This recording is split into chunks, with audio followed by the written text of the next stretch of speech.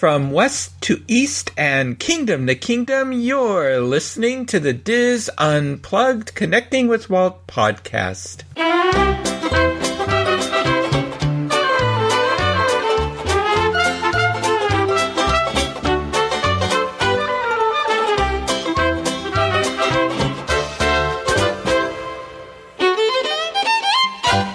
Connecting with Walt is brought to you by Dreams Unlimited Travel, experts at helping you plan the perfect Disney vacation. Visit them on the web at dreamsunlimitedtravel.com. Hello and welcome to lucky episode 113 of the Diz Unplugged Connecting with Walt podcast. I am your host and Diz historian Michael Bowling, and I am joined by my co-host, producer, and good friend Craig Williams. Craig, how are you today? Oh, I am exhausted. So in the in the past week alone, I've even going beyond that, I went from Florida to California, and then once I got back from California back to Florida, I then decided to travel to another planet completely, the planet Batuu. And I just got back from that yesterday, and then I had to go back and then come back and go back and come back. I'm just plain beat. And you had to go to Epcot. Yes, I had to go to Epcot as well too. Start a food and wine festival. So it has been a week. I know, and we are recording like the night you have to put the show up. Yeah, because you had media previews and all kinds of stuff on our normal recording night, and then I wasn't available Wednesday, and so it was just crazy. So yes. So I'm glad that we could carve this little time together. And we're both back from the D23 Expo, and surprisingly, y'all be surprised to know we are not going to talk about it in this episode, but we will in our next episode. You know, I'll tell you, I'll regale you with my story as the reservation system, and then we'll share our thoughts from our own unique angle on the system. You heard a few of mine on the Disney Parks panel, what I thought of some of the rewriting of history. If you listen to our live feeds, live streams, if you didn't, they're out there, because Craig did a masterful job of putting all that together along with Rhino. Tons of videos out there. It's practically like you're going to be there at the expo, but without the crowds and sitting on the hard cement floor or hobnobbing with the fellow sorcerers the way Craig did. So, and Craig, I hope you'll share that experience too with us. I would love being to. a sorcerer, because I have no way of knowing. Yeah, well, that I'm sure our listeners would like to know if you felt it was worth the price. So we can talk about that. That's the problem. It's all the sorcerers, actually, you don't even know about it, but we have to take an oath of silence where we're not actually allowed to speak about it. So it's very much like Fight Club. We just have to just sit back and enjoy it and know that maybe one day you'll be lucky enough to be a sorcerer. But I think my friends, who was it who said you have to, if you save like $105 a month or something, they don't raise it in 2 years, that you too can have enough money to be a sorcerer. So, yeah, I don't know. I'm tempted. I am really tempted, because you know what? In 2 years, I'll be 65. I don't know if I want to sit on those floors. I completely see that, and I think that's where Disney is essentially missing. They're missing a market right in between sorcerers and basic tickets. So I definitely, like, Sorcerer's Pass needs to exist, because not only do you get the benefit of having the early preview of all of the stores that you can go in and buy all the merchandise with, really only waiting for the other sorcerers to get in, and there's only like 300 sorcerers. So now, don't talk too much about it this week. I want to talk about it next time. Oh yeah, no, I'm not getting that much into it, but I truly, so like, that's a big perk of it. And then you have their private lounge. There's a bunch of free giveaways. There's obviously the seating that is right in front of the stage for every single panel, and all you have to do is show up to it. That being said, I feel like there's so many other seats in these auditoriums, especially like Hall D23, where there could easily be a ticket that was like, let's say, $1,000, where you don't get the early shopping preview, you don't get the benefits of any special lounge unless you're a gold member, and you get in the gold member lounge or the charter member lounge, which is a joke. Yeah, and I agree, but I feel like, you don't need some of those perks. You don't need all the free giveaways. You don't necessarily need to be in those front rows. Yes, it's cool being in the front rows, but a lot of time, I think if I could spend less money and just be guaranteed to get into a panel without having to wait at all, even like the waiting with the reservations, I feel like there's a market there where they You're could maybe, absolutely right. Yeah, where they could maybe expand that a little more. And that could even be with the knowledge, saying like, okay, well, you still have to make your own way with the other panels, but in terms of, we sell you a Hall D23 ticket, where for $1,000 you're guaranteed seating into the Hall D23 panels, as well as the entire expo, and then everything else you have to get reservations for, or just show up and hope you can get in. And I think that would be my biggest takeaway from it all. And I'll share more about the worth, but that was just my thought on what they could and what they should do in the future. All righty, thank you. So stay tuned for more of our take on D23 Expo, our unique angle. Just a couple of reminders. The Carolwood Society's 2019 Unmeeting is happening on September 27th, 2019 at 10 a.m. at the AMC Disney Springs Theater. This year, Disney legend, Walt Disney Imagineering Ambassador, and recent Carolwood Foundation Heart of Heritage honoree Tony Baxter will be there speaking on his work on the Big Thunder Mountain Railroads at Disneyland, Walt Disney World, and Disneyland Paris. And we will have a link to where you can purchase tickets in our show notes. You might remember in our last episode we had Claude. Well, we talked about Claude Coates, and we had Dave Bossert and Alan Coates, the son of Claude, on to talk about their Indiegogo campaign for a book, Walt Disney's Imagineer, Claude Coates, The Making of Disneyland from Toad Hall to the Haunted Mansion and Beyond. And in our previous episode, they talked all about Claude, his career, and why there should be a book written about his extraordinary accomplishments that we continue to enjoy today. And we will have a link in our show notes to that Indiegogo campaign. I did get a note that they are a little more than 60% of their target. So, and I'm sure that's due in a large part to our listeners. I hope so. With Walt. Yeah, so that gives me a lot of hope that they're going to get there. Absolutely, yeah. Oh, you know what I noticed on Pirates of the Caribbean? I don't know if you've noticed this since Claude worked on it, is that they restored the original that transition scene where you have the big reveal to the battle. You know, when you're going through the caverns. Yeah, with the double-sided transition from skeletons to real life.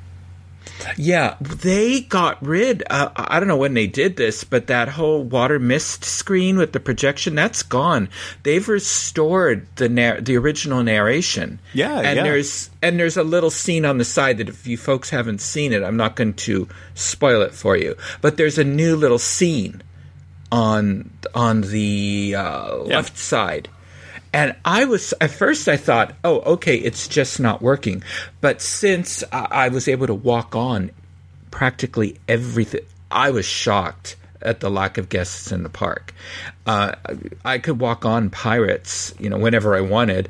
I thought I went on it enough times to realize, no, they have restored the original narration that I thought was superior. So if you have never seen it or don't remember it and you're at Disneyland, definitely go on Pirates and listen for that. So I'm very happy that they did that. Oh yeah, no, this opened up when they debuted their redone red animatronic and such. That. And it's despite that being part of it, the change in narration, like you said, and the effect which which I ruined, and then right afterwards you said you wouldn't ruin it and spoil it. It's definitely a positive change. So I feel like someone who was working on it definitely was thinking about fans saying, you know what, if we're going to do this one part that's going to make a lot of people unhappy, maybe we can balance it out with another that leaves a lot of people actually happy. So yeah, well, yeah, that scene offsets it. I still am baffled. What were they thinking that this would make any sense? But anyway, we've discussed that in the past. Anyway, a reminder, Turner Classic Movies, Treasures from the Disney Vault will be airing Monday, September 2nd, 8 p.m. Eastern Time. As we mentioned a while back, we will, because of the expo and having Dave Bossert and Ellen Coates on, we have to delay actually our talking about these wonderful films until September. So watch the films and then tune back in to listen to us, and we'll give you some behind the scenes stories on a lot of those. Yeah, so. And it's probably a good time to mention too that it's like we told you, it's Thursday right now as we're recording, and there is a hurricane heading straight for Florida, Hurricane Dorian. And it's still very much up in the air on what's going to happen. It's pretty much at this point guaranteed to hit Florida. Of course, anything could change. It might not hit Florida. It might hit us dead on. It might hit further south. It might hit further north. It might hit Central Florida. We're not sure at this point, and we plain don't know, and won't know for a couple more days on and how certain it is it's going to hit where it does hit. So because of that, we are going to do our best to try to have a show for you next week, but the reality is that we very well could, if it's anywhere in Central Florida, like I believe it was Hurricane Michael or Irma. I can't remember which one was 2 years ago. I'm a terrible Floridian because I don't remember hurricane names. But the one that went through 2 years ago that was either Category 5 or 4 and hit Miami and then came all the way up right through Central Florida and over Orlando and stuff, like that one, I know it was only a Category 1, I think, when it went over us, and we lost power for about a day and a half, and maybe it was closer to 2 days. But because of that, we're not quite sure if we'll lose power. We genuinely don't know anything that's about to happen there. So if I lose power, then it will we won't be able to record until we have it back, and if I don't get it back until Thursday, even Friday, then we won't be able to turn around a show that quickly for you. But I'm sure then once we do, the next episode after that will be our D23 Expo episode, and I'm sure that will be a mega episode because there's a lot to talk about. So we'll give you a little extra to make up for if we miss one. Yeah. So, and we want to wish all those in the path of Hurricane Dorian all the best. We will definitely be praying for you and hoping that you get through it without any problems, or that it just veers off or peters out as some of the others in the past have. So, yes. Anyway, But anyway, so what we are going to do this week is we're going to finish up our coverage of the Pacific Northwest Mouse Meet. In some previous episodes, I talked about the Pacific Northwest Mouse Meet and some of the speakers and the events and things that went on there. So you'll definitely want to tune into those. I'm going to talk about the Joe Rohde panels as best I can, because I noticed that my notes on the iPad Pro, when they came through, when I sent them to my laptop, they were incomplete. They did not make the transition through cyberspace. So I will do my best to remember some of these offhand. So anyway, but the first panel was on Saturday, July 27th, and he talked about theming and what is it? So Joe Rohde, of course, has been an Imagineer for over 40 years. We know him best for his work on Animal Kingdom, Pandora, World of Avatar, Expedition Everest, Alani Resort, The Adventurers Club, and a whole lot of other stuff. And he said that there's a single method that he uses when developing an attraction or resort, whatever it might be, and that's theme. And that he said that that's a word that is misused. Theme is a noun, he said, not a verb, nor is it a gerund. So he said that story making, it's in all of our brains. We live every day inside a story. So by the time our brain figures out what's going on, we're already in the story. So there's the spine of the story, and a good story has to have a grand pattern for you to recognize it, but you can't tell where it's going or your brain will stop watching. So you need a theme before you tell a story. So he talked about Animal Kingdom. Animal Kingdom is built around three thematic ideas. There's the intrinsic value of nature. There's transportation through nature. And then there is a personal call to action. And then there are ideas that you have to group, all based on these three themes. So everything you do is based on those three themes that I just talked about. And then there's ideas you have to group. The landscape, is it going to be formal or informal? Looking back again at these themes. Architecture, when is the architecture in a theme? Especially if it's a theme that is dominated by nature. So then you have to look at the details. So for instance, when the theme is dominated by nature, are you going to use a stainless steel door or a wood door? So, Craig, what would you use? For me, I'm cold-hearted. I'm going stainless steel. Okay, you're right. It would be wood. And then you'd go... no. And then you'd go... then you have to decide then, okay, let's say it is stainless steel or wood, whichever it might be, because maybe it is, you never know. Is it polished or rough? Oh, definitely rough. Yeah. And then is the doorknob going to be steel on this, or is it going to be like a polished bronze? And so many choices. I know. But most likely a polished bronze. And then in some cases, if you're going to get but he said, they were thinking doorknobs, but doorknobs, he said, would indicate a certain level of, let's say, sophistication or technology. In early days, and he said he noticed when they went and did their research, most doors commonly had levers because those are very basic. You just grab it and pull down. Doorknob, it's a little more, there's a little more design and all that to it. And then, but let's say on the patterns that you create, are they going to be geometric or organic? And then, so is it going to be, so you'll notice in Animal Kingdom, a lot of the geometric designs are harken back to nature. They might be in the shape of flowers, flower designs or leaf designs, things like that. So there is this inner idea. Theme is the inner idea of something that gives it shape.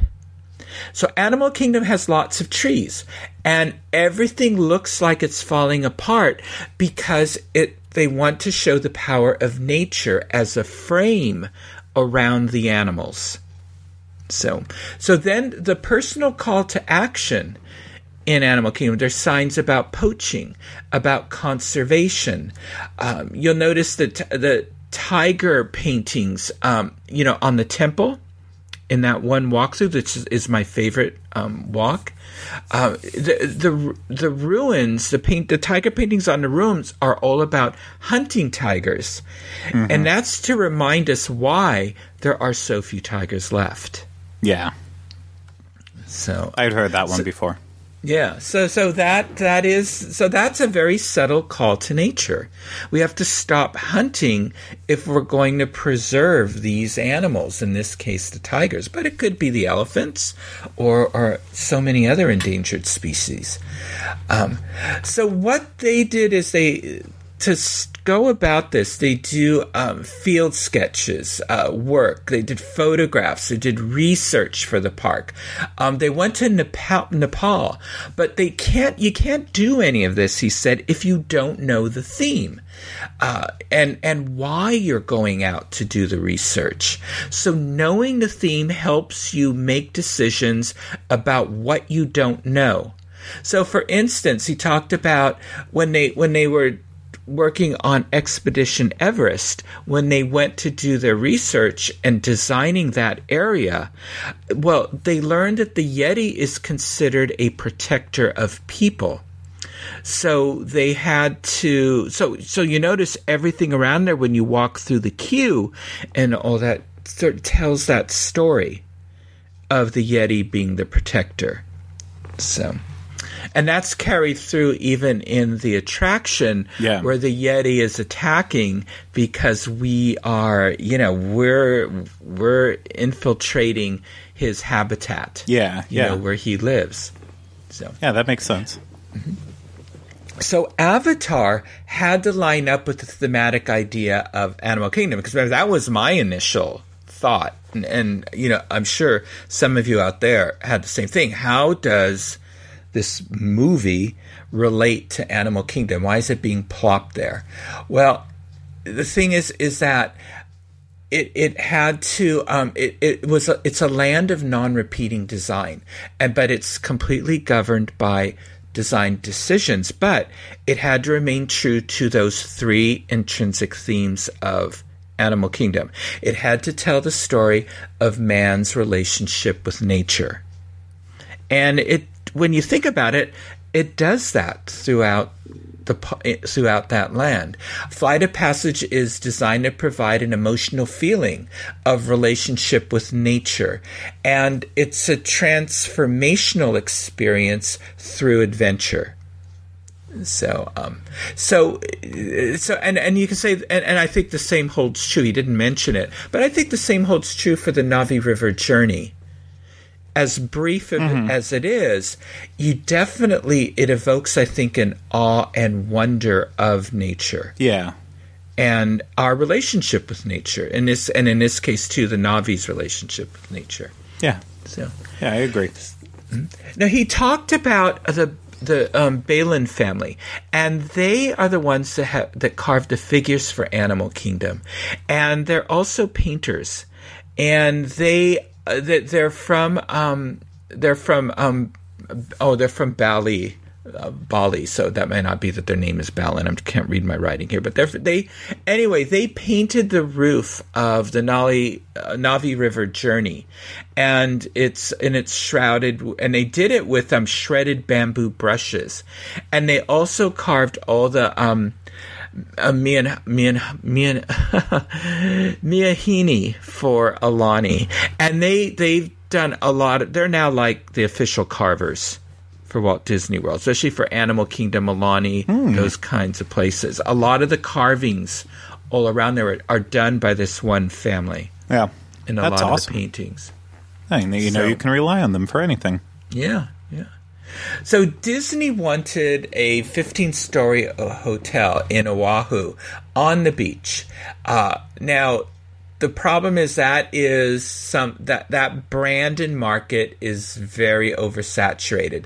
So it was a challenge to make this distinctive. So he had his team take photos of tropical beach destinations and then put them on a wall. And then they threw away anything that was duplicated. So the only thing left was photos of the Hawaiian people. So they made the decision that a trip to Hawaii is a trip to Hawaiians. And that became the theme of the Aulani Resort. So they needed the Hawaiians to build the resort and to make the thematic ideas come true. And this, and the thing is that, there is a, there was a formula. There's a formula for a resort to a Hawaiian resort. It had to be a 15-story tower. You had to have, a signature restaurant. You had to have, the sexy, sort of lounge or bar. You had to have one by the beach. You had to have 2 swimming pools. He said, you go to any of those resorts, those Hawaiian resorts, that's exactly what they have. Very cookie cutter. So, but that's sort of what you need to succeed. So they had to also work within what is going to make this resort success, but keeping true now to this theme of you're going to visit this resort to visit Hawaiians, because in most cases, the people that build the hotels, they just see this as you have your room to go out and discover Hawaii. No, you're going to discover Hawaiians here in order to understand what you're seeing when you venture out of the resort into Hawaii. Yeah, and it's such a brilliant concept. I mean, it really is like. It's something that I could tell from watching like TV shows and anything that was about Hawaii, that it all, while the level of quality in the hotels might vary from, a 4 seasons to something on a much lower scale, it all did have kind of a cookie cutter feel to it in terms of what was the offerings, what you were looking for, whether it was further out to where Aulani is in Ko Olina or in Waikiki, wherever. There was definitely a formula there, and it was a brilliant move by Disney to just take the formula, throw it out the window, and break it. And it only made sense to take you had these successes with these types of hotels in the past, so it only made sense to try to do it out there as well too. And I mean, I'm one of those rare people that I would love to see them take this formula for other places as well too, other countries, if Disney would be given that access to come into another country and try to take a concept that would pay homage to a culture and build a hotel around that. I would love that. I would too. And if they were willing to take that gamble. Yeah. I mean, Aulani was a big gamble for them. But, they knew, but in all of their, and I talked about this, I think I talked about it, in part 2 of our Pacific Northwest Master Meet coverage, I actually did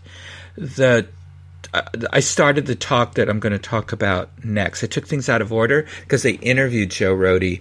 And, one of the things that he said, they built Aulani because when they did guest research, people said they wanted a resort like this in Hawaii. So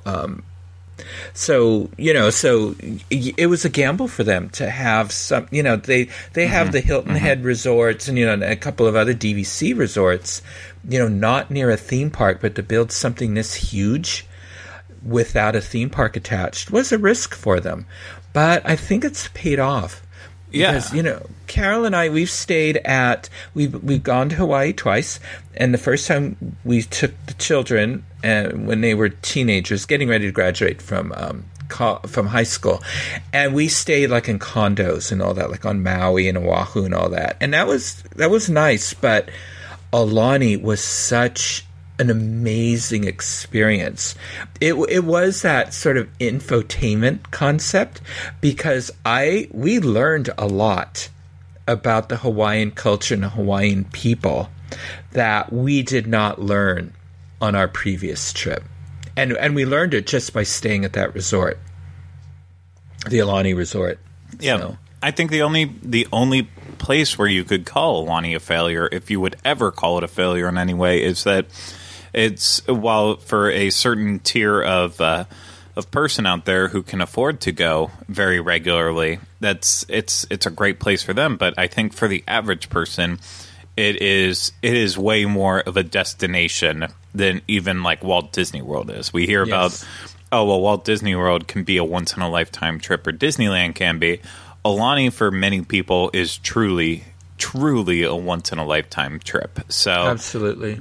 That's the only downside, is that you have this nice, large resort that's beautiful, and people are clamoring to go there and just want nothing more than to get to experience it. But they might not, if they ever get out there, they might not ever be able to come back or ever afford to. So that's the only downside. Mm-hmm. Or, stay elsewhere, but come for a visit. Enjoy the lounges, enjoy walks through the shops. Look at it's like a museum. And enjoy the restaurant. So there are things you can do, there, even if you can't stay there. Yeah, since we're Disney Vacation Club members, that's how we were able to afford it. So otherwise, it would be out of our reach. So that's a good point. So what they needed, so Joe said that they needed Hawaiians to build the resort and to make the thematic idea come true. So he said that Hawaiians are proud, regal, formal people. He said it's not Key West. So the moment you walk into the lobby, it is formal. And it's packed with information, and there are Hawaiians working there. And you can ask about what is in the resort. And because of his formula for theme, the project leads to an unexpected adventure. And he told a story about Auntie Nettie. And I'm going to tell that story in just a bit. Because then they broke and they started talking about the D23 Expo. So I'll tell it in just a moment. And then when the resort was completed, they had a day when everyone who worked on the resort could bring their families and enjoy it for the day, which had never been done for any workers at any of the other resorts in Hawaii. So that really surprised him that had been done. So what I'm going to do is I'm going to switch over to the next day's topic, because I get more into some of these stories, because he repeated himself towards the end there. But there was something I wanted to pay off on I think I teased about why Joe Rohde was assigned to the sort of Animal Kingdom and all that. He had stated it was because he was assigned to Animal Kingdom because it was his first really huge project, because nobody ever thought it was going to be built. So they gave it to him, but he made it happen. So, and I think we get a little more into that as we go along. So he was brought into working. So the next day, I already talked about in the previous episode what they discussed in the beginning, and then he was brought into the Aulani project about a year into it or so. And that was because they needed someone who could sort of meet with the who could sort of represent Disney and represent people, because he was born in Hawaii and was raised there. I think they moved when he was about 11 or 12 or so. So the Imagineers had to craft the resort within the guidelines of the Hawaiians. So when he started the project, he was nervous because it would affect his relationship with the locals. But, he's from Oahu and he's Portuguese, and he went to Maryknoll Catholic School. So immediately when the locals heard that, it helped them know who he was. And they could talk to him because titles meant nothing to them. And no Hawaiian was excited about building another 15-tower resort on their island.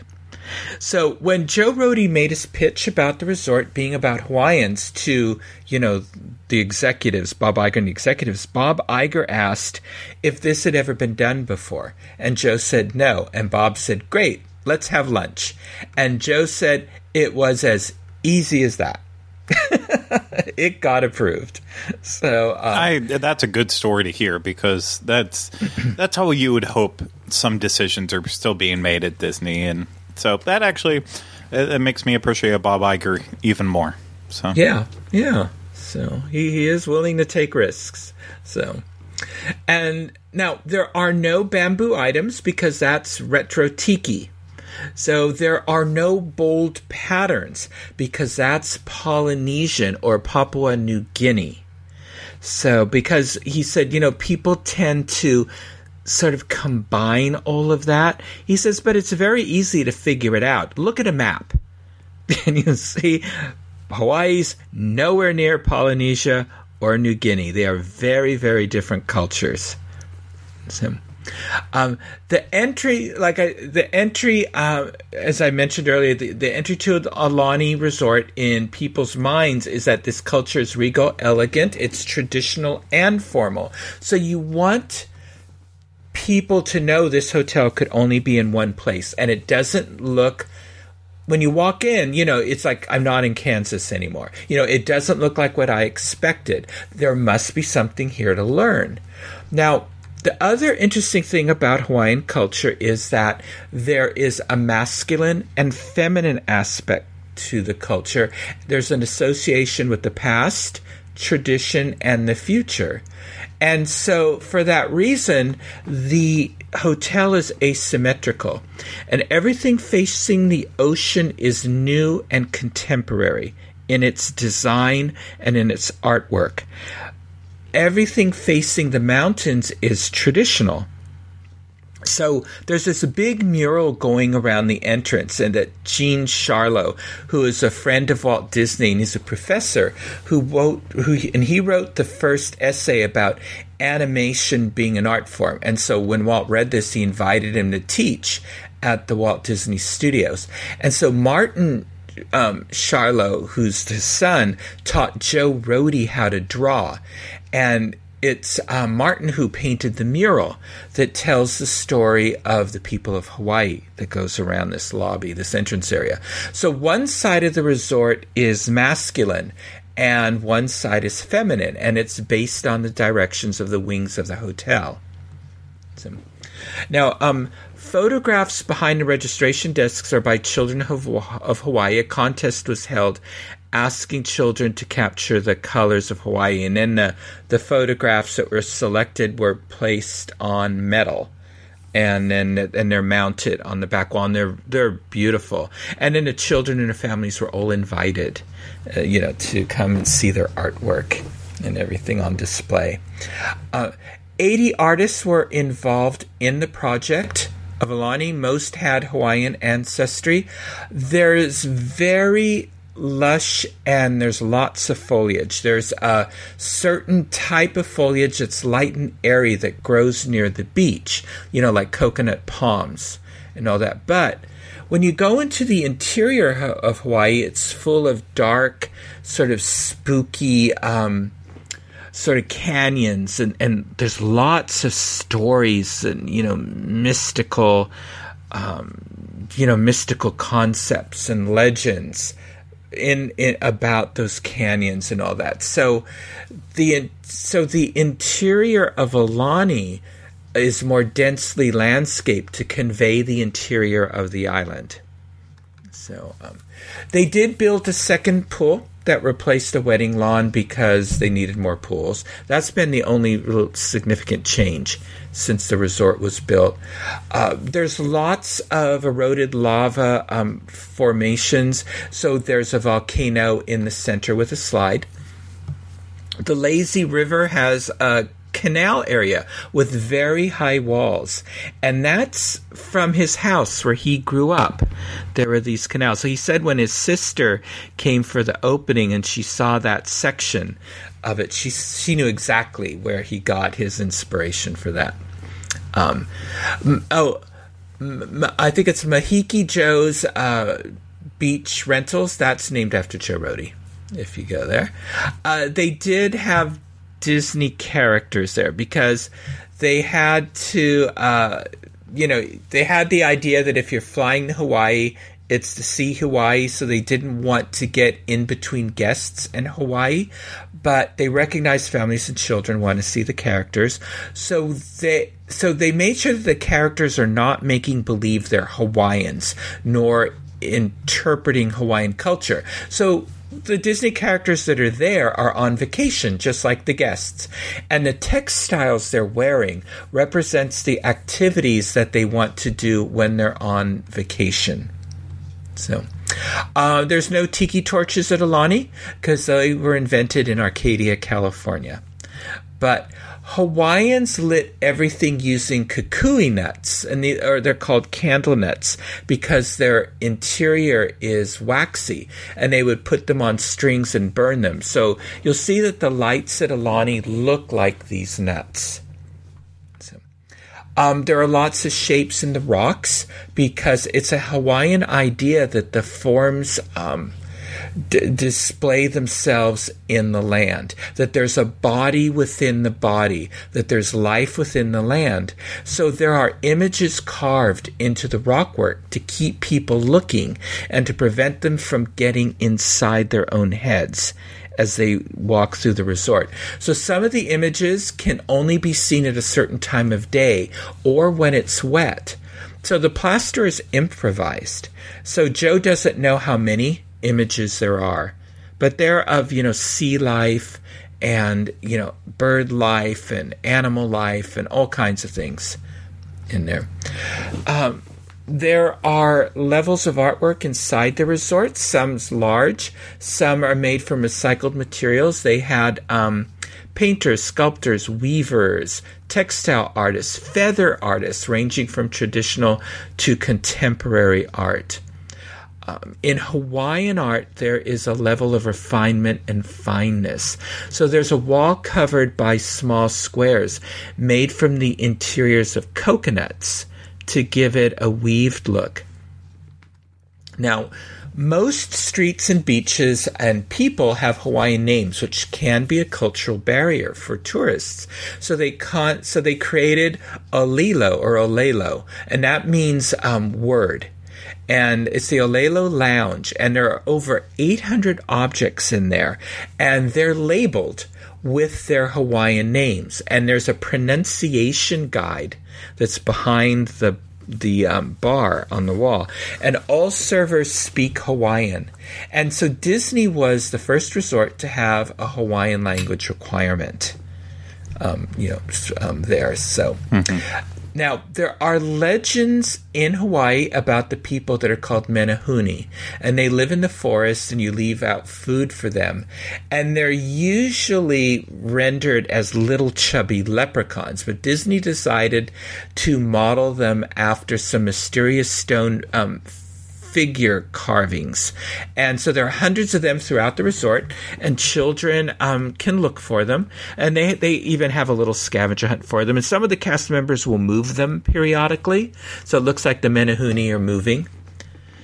Now, then I told you the story that I told you there was a story about Auntie Nettie. Now, aunties are socialized spiritual leaders, and things don't get done without an auntie's approval. So Auntie Nettie lived on the land next door to the Aulani site.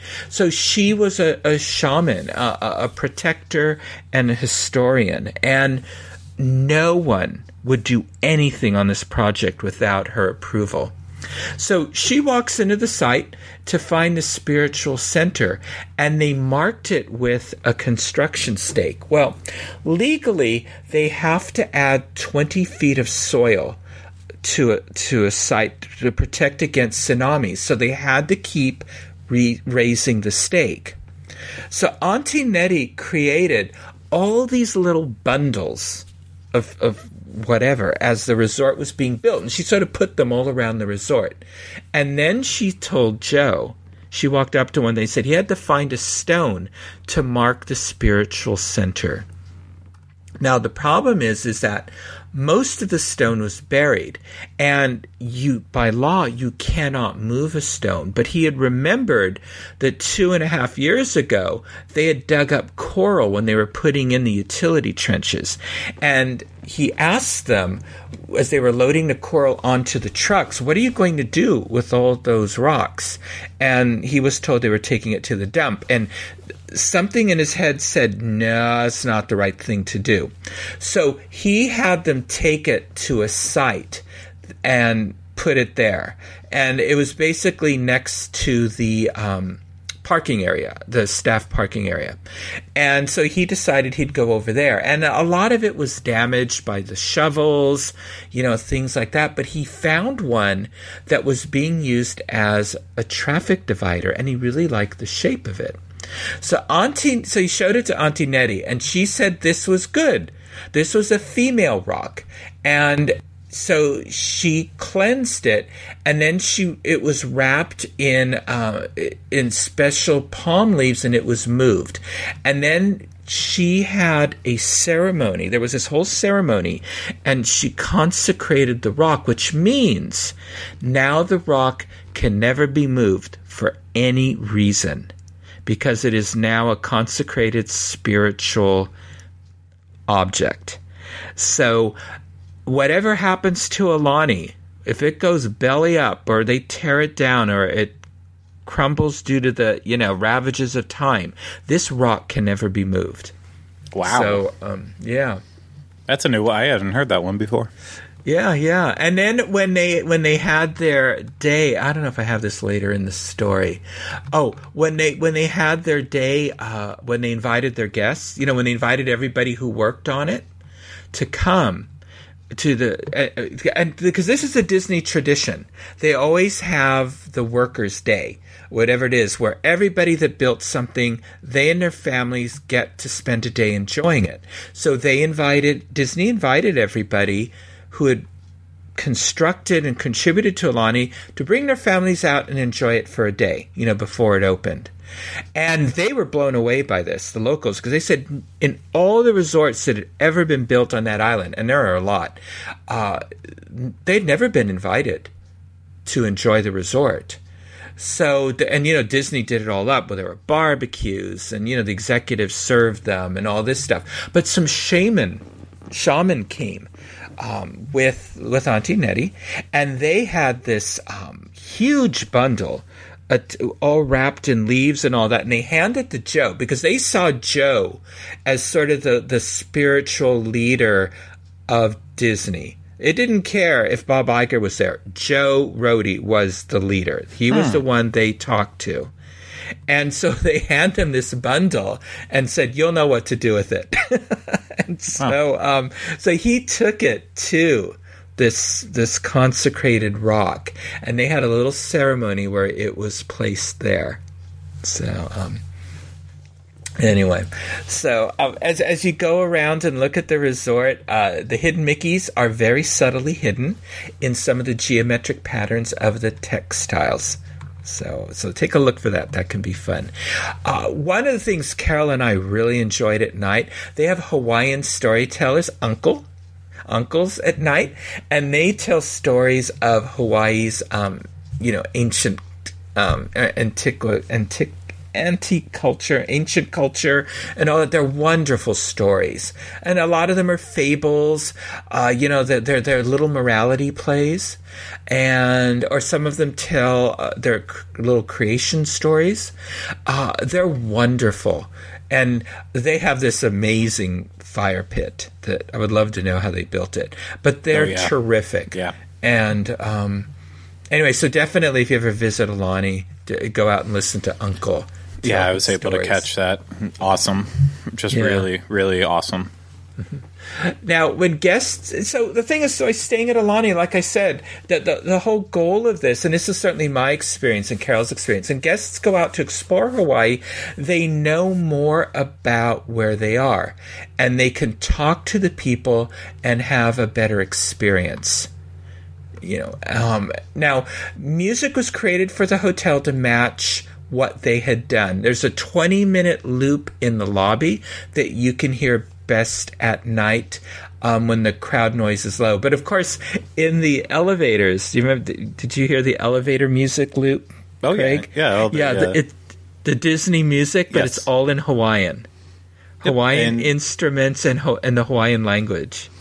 Yeah, and you can find both of these albums, the lobby music as well as the Disney Hawaiian music you hear in the elevators. You can find them on your streaming services, so Apple Music, Spotify. It's awesome. I listen to them all the time still. I do too. I bought the CDs, and then I put them on iTunes. When we first went, I haven't been in 6 years now, and they didn't sell them back then. And then they finally started selling the lobby music, but they only sold it in Japan. And so Sean, it's my best friend Sean that everyone might remember if you're a way back fan of the Diz from the Walt Disney World edition back then, and my first co-host on Universal. He ended up buying an account in the iTunes, the Japanese iTunes store, so he could download the music. And then, he broke copyright law and shared it with me. But now it's available, so it doesn't matter anymore. And another thing that he recommended, that when you land in Hawaii, Joe said immediately go to the Bishop Museum. And go to the wing that's all about Hawaiian culture and all that. He says when you go to that, then go to Aulani. He said you will much better understand the Hawaiian people and Aulani and what's in Aulani, and then you'll have a better experience when you venture outside the resort and engage with the Hawaiian people and the culture. You just have a richer, fuller experience. And I've not been to the Bishop Museum. I've read about it and I know. I know the story of why Bishop is significant in Hawaii, but anyway, so I'm definitely going to do that the next time I go. Let's go to the Bishop Museum. I've actually never heard about that, so if I ever make it back, I'll add it to the list. I have it on my bucket list to return someday. So anyway, and then so that was pretty much the gist of it. There was a Q&A. And there was a question about sustainability. That is a growing concern in Hawaii because, it's on an island. Everything is brought in.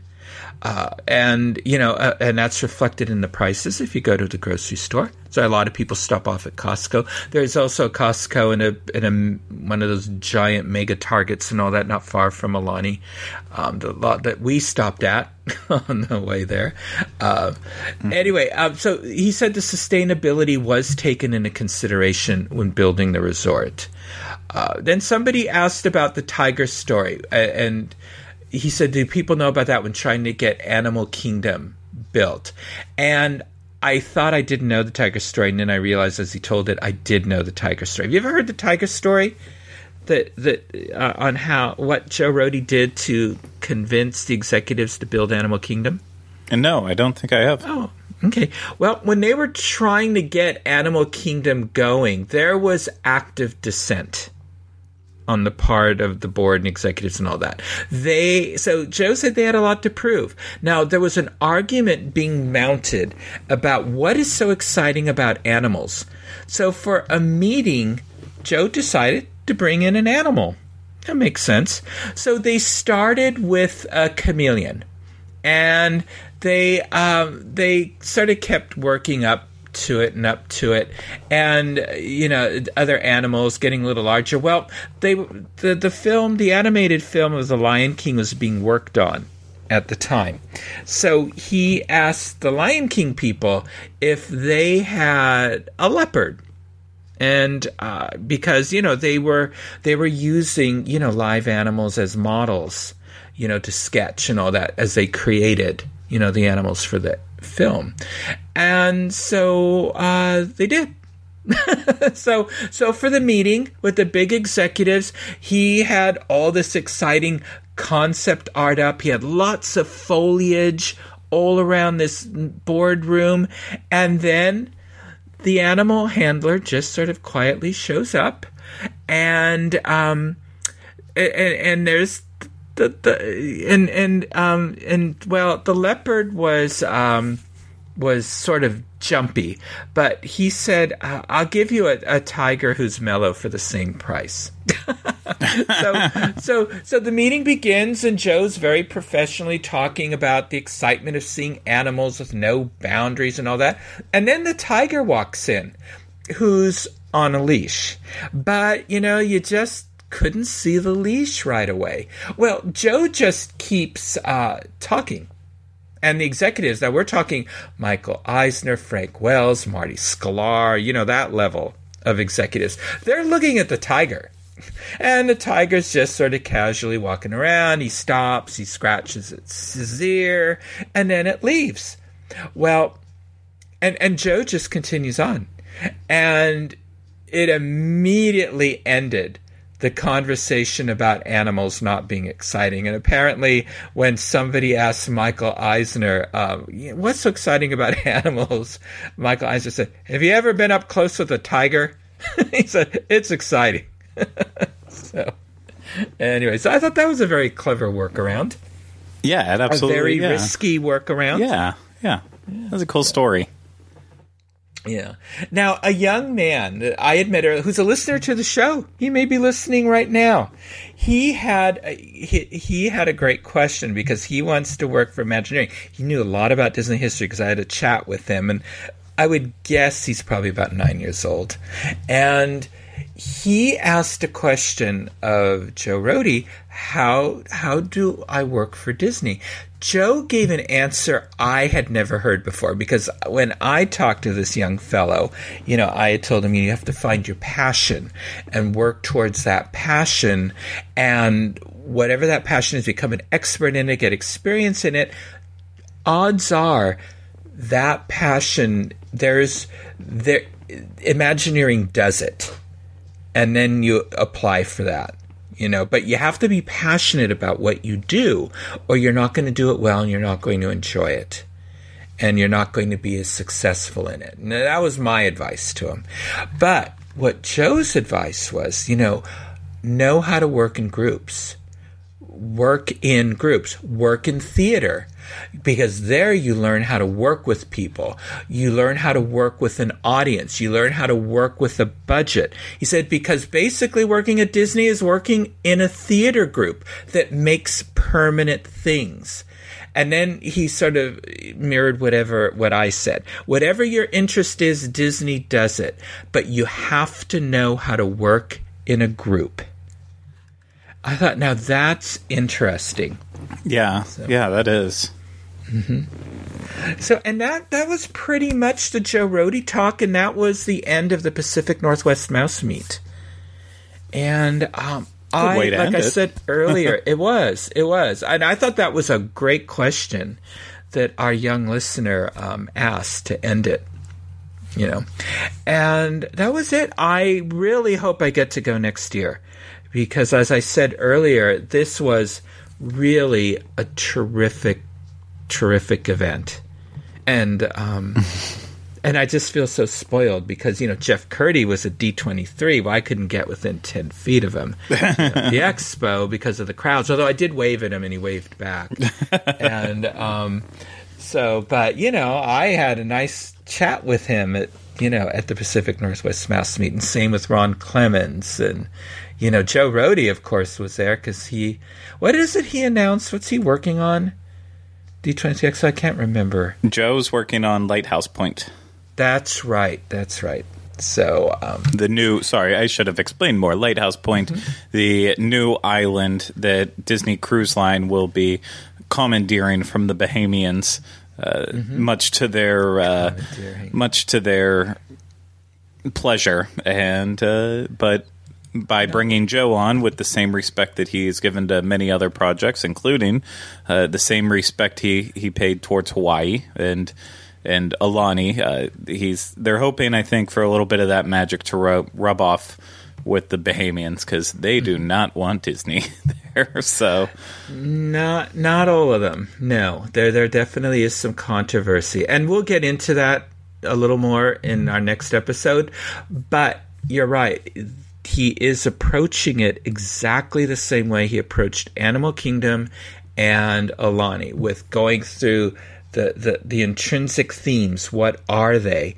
And then designing it around that. And this island, because I thought Castaway Cay is fine. I'm not as enthusiastic about it as a lot of other folks are, maybe because I've never taken a young child to it.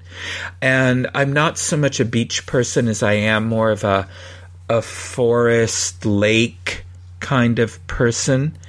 And so the way he described his plans, what he wants to do with Lighthouse Point, I'm excited about that island. So. Yeah, see, and I'm excited about it too, but I'm very similar to you that I prefer lakes, mountains, the same. Castaway Cay is the only place I like going to a beach. I don't know what it is about it. I think it's just how clean it is and how friendly it is, and it's just I don't know. Something about it. I love it. I would agree with you that of all the beaches, that is one of the best I've been to. So. Yeah, I even liked it more than Alani's beach. But I loved Alani's. It was also very special. So I don't know. It's a toss-up. Get back to me in 10 years. Okay, that's a date.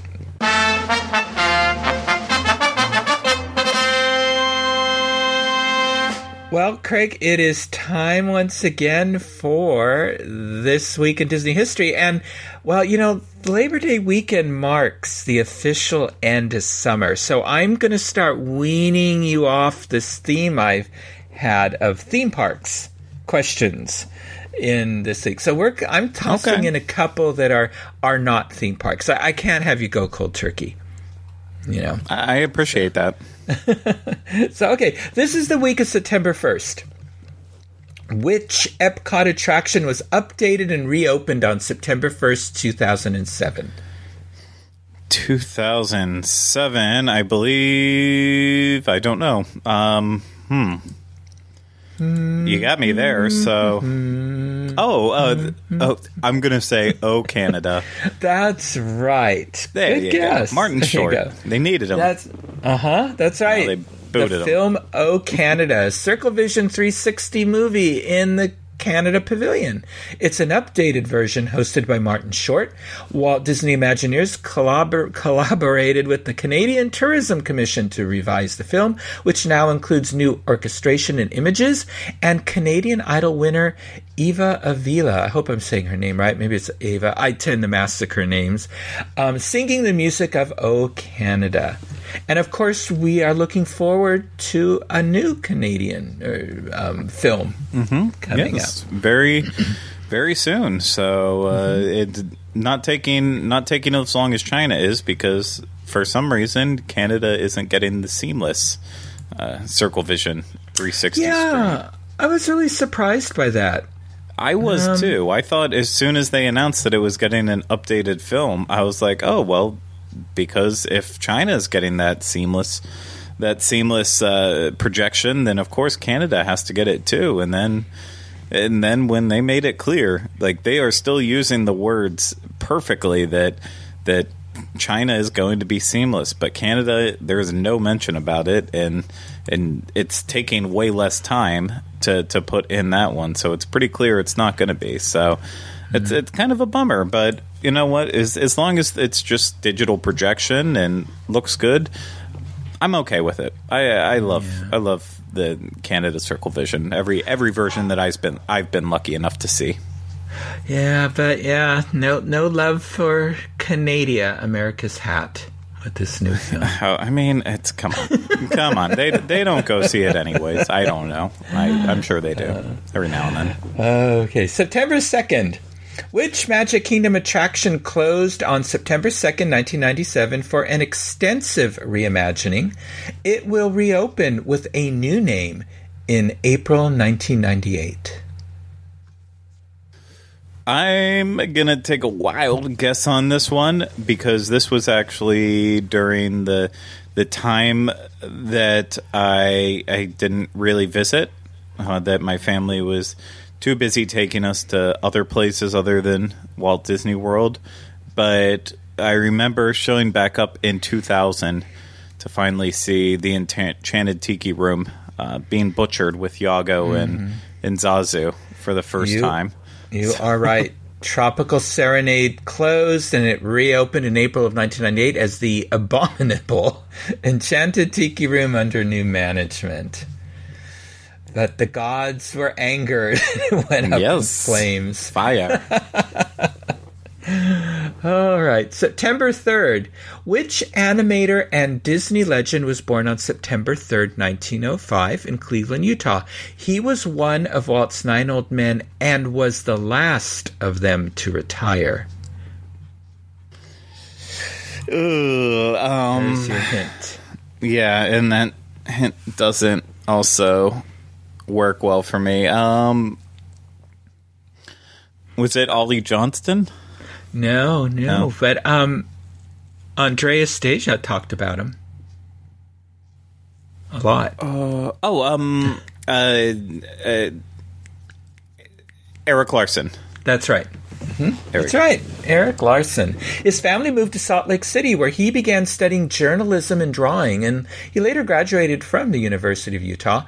Larson then moved to Los Angeles to work as a writer, but instead was employed in 1933 by Disney. Larson's long list of contributions include Bambi, Cinderella, Alice in Wonderland, Mary Poppins, the Aristocats, and The Great Mouse Detective. In 1983, Larson was awarded the Winsor McKay Award, and 3 years later became the last of the 9 old men to retire. Okay, September 4th, the first formal story conference for Walt Disney's next scheduled animated feature-length film took place on September 4th, 1937. Which film was discussed at this meeting?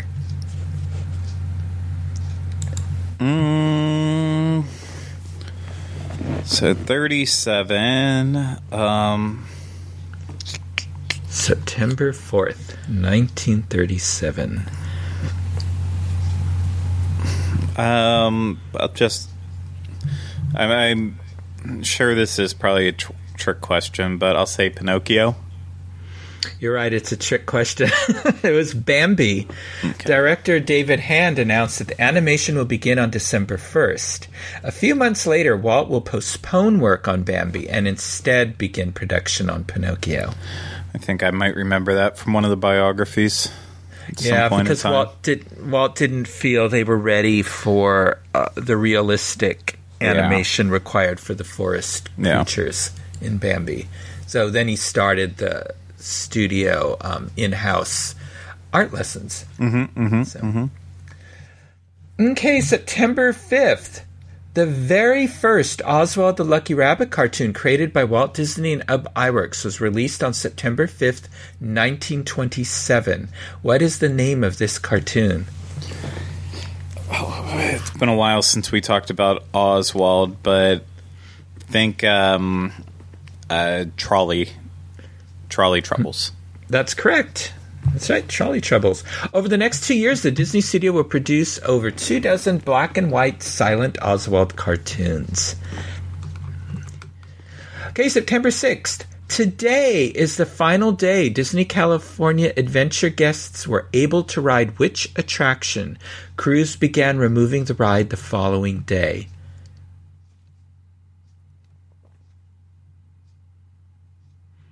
I'll give you a hint. This thrill ride shot visitors up 180 feet into the air.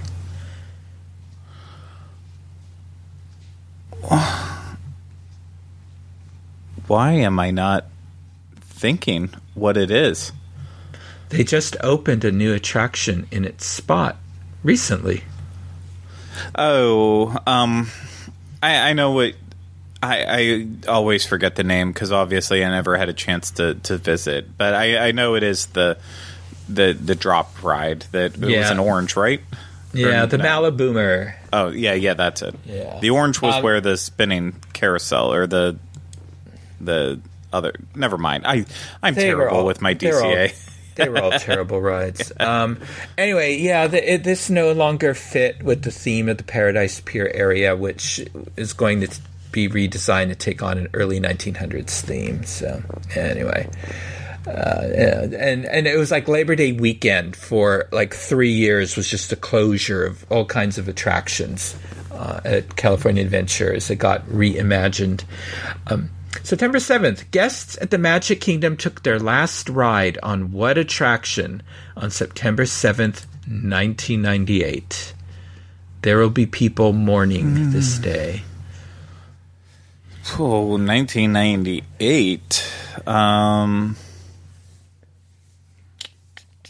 It was a wild ride. Oh, it lasted. There we go. Mr. Toad's Wild Ride. That's right. Yes, this popular Fantasyland attraction was scheduled to close at the end of the day. So, no, you were passable this time. Yeah, no, I took a couple hints to get through. So the one night I didn't wear my Save Mr. Toad T-shirt. So that's right. Oh well, you'll have plenty of time. Reading up your trivia by candlelight in the next few days there.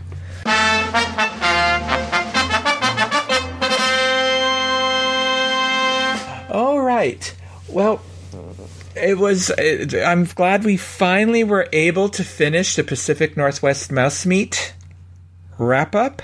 Yeah, no, it was a lot of information, so it would have been one jam-packed episode, but no, it's nice how you broke it down, and you made all of us who weren't able to be there feel like we were still part of the excitement, so Thank you for that. Oh, you're welcome. And hopefully, we had a lot of listeners to the show, as I mentioned in, I think, the first installment of this, were there, and got to chat with a lot of folks. And so hopefully we'll have more listeners there next year. Maybe this has sparked your interest in attending the Pacific Northwest Mouse Meet. I think it's, what did I say? Was it like July 11th, I think, 2020? Something like that. Somewhere around there, yeah. So anyway, so hope to see you there. So and our young listener who asked that great question about how to work for Disney, when you become an Imagineer, I expect a personal behind the scenes tour. So you might have to, I'll be in my my jetpack ECV probably by that time. But I'll be ready. They'll have little ECVs like the Jetsons, little flying ECVs. You can just whip me around there, around the halls of Imagineering. So Craig, until next time, how can our listeners connect with you? As always, you can find me on the various shows throughout the Dis Unplugged podcast network, and you can find me anytime on Facebook, Twitter, Instagram at Teleclaster. Michael, what about you? And be sure you check out all of the videos Craig is churning out. Thank you. From D23 Expo to the opening of Galaxy's Edge at Disney's Hollywood Studios to Food and Wine to, I don't know, what else is coming up? Or are they taking a little break over there at Walt Disney World? I hope they're taking a break. So Halloween Horror Nights is coming up next Friday, so that's fun. Dear Lord. Yeah. So, they did close the Haunted Mansion at Disneyland to get ready for Haunted Mansion Holiday. Yep. So, I guess there's just, what's the saying? There's ain't no rest for the wicked. So, call me wicked because I'm not getting rest. Alrighty. You need a t-shirt that says that. Anyway, you can send me messages at Michael at wdwinfo.com. Twitter, I'm at mbowling121. Facebook, I'm Michael Bowling. Check out the page with the Connecting with Walt banner. That has all the Disney content. Instagram, I'm Michael Bowling the Diz. And you can connect with me and Craig on Twitter at Connecting Walt. And be sure to look for my Disneyland history segments on the Dis Unplugged podcast, Disneyland show. I just did one what's it, 2 weeks ago now? I don't remember. On the Main Street Electrical Parade. So check that out. And if you would like to listen to more shows on the history of Walt Disney, his studio, his Imagineers, and Disneyland, check out our Disneyland podcast archives for my Disney history episodes at disunplugged.com, or look for the link in our show notes. And look for past episodes of Connecting with Walt on iTunes, where you can subscribe to our show and leave some positive reviews and ratings. Thank you for making us a part of your day. And remember, I only hope that we don't lose sight of one thing, that it was all started by a man, Walt Disney, and his brother Roy.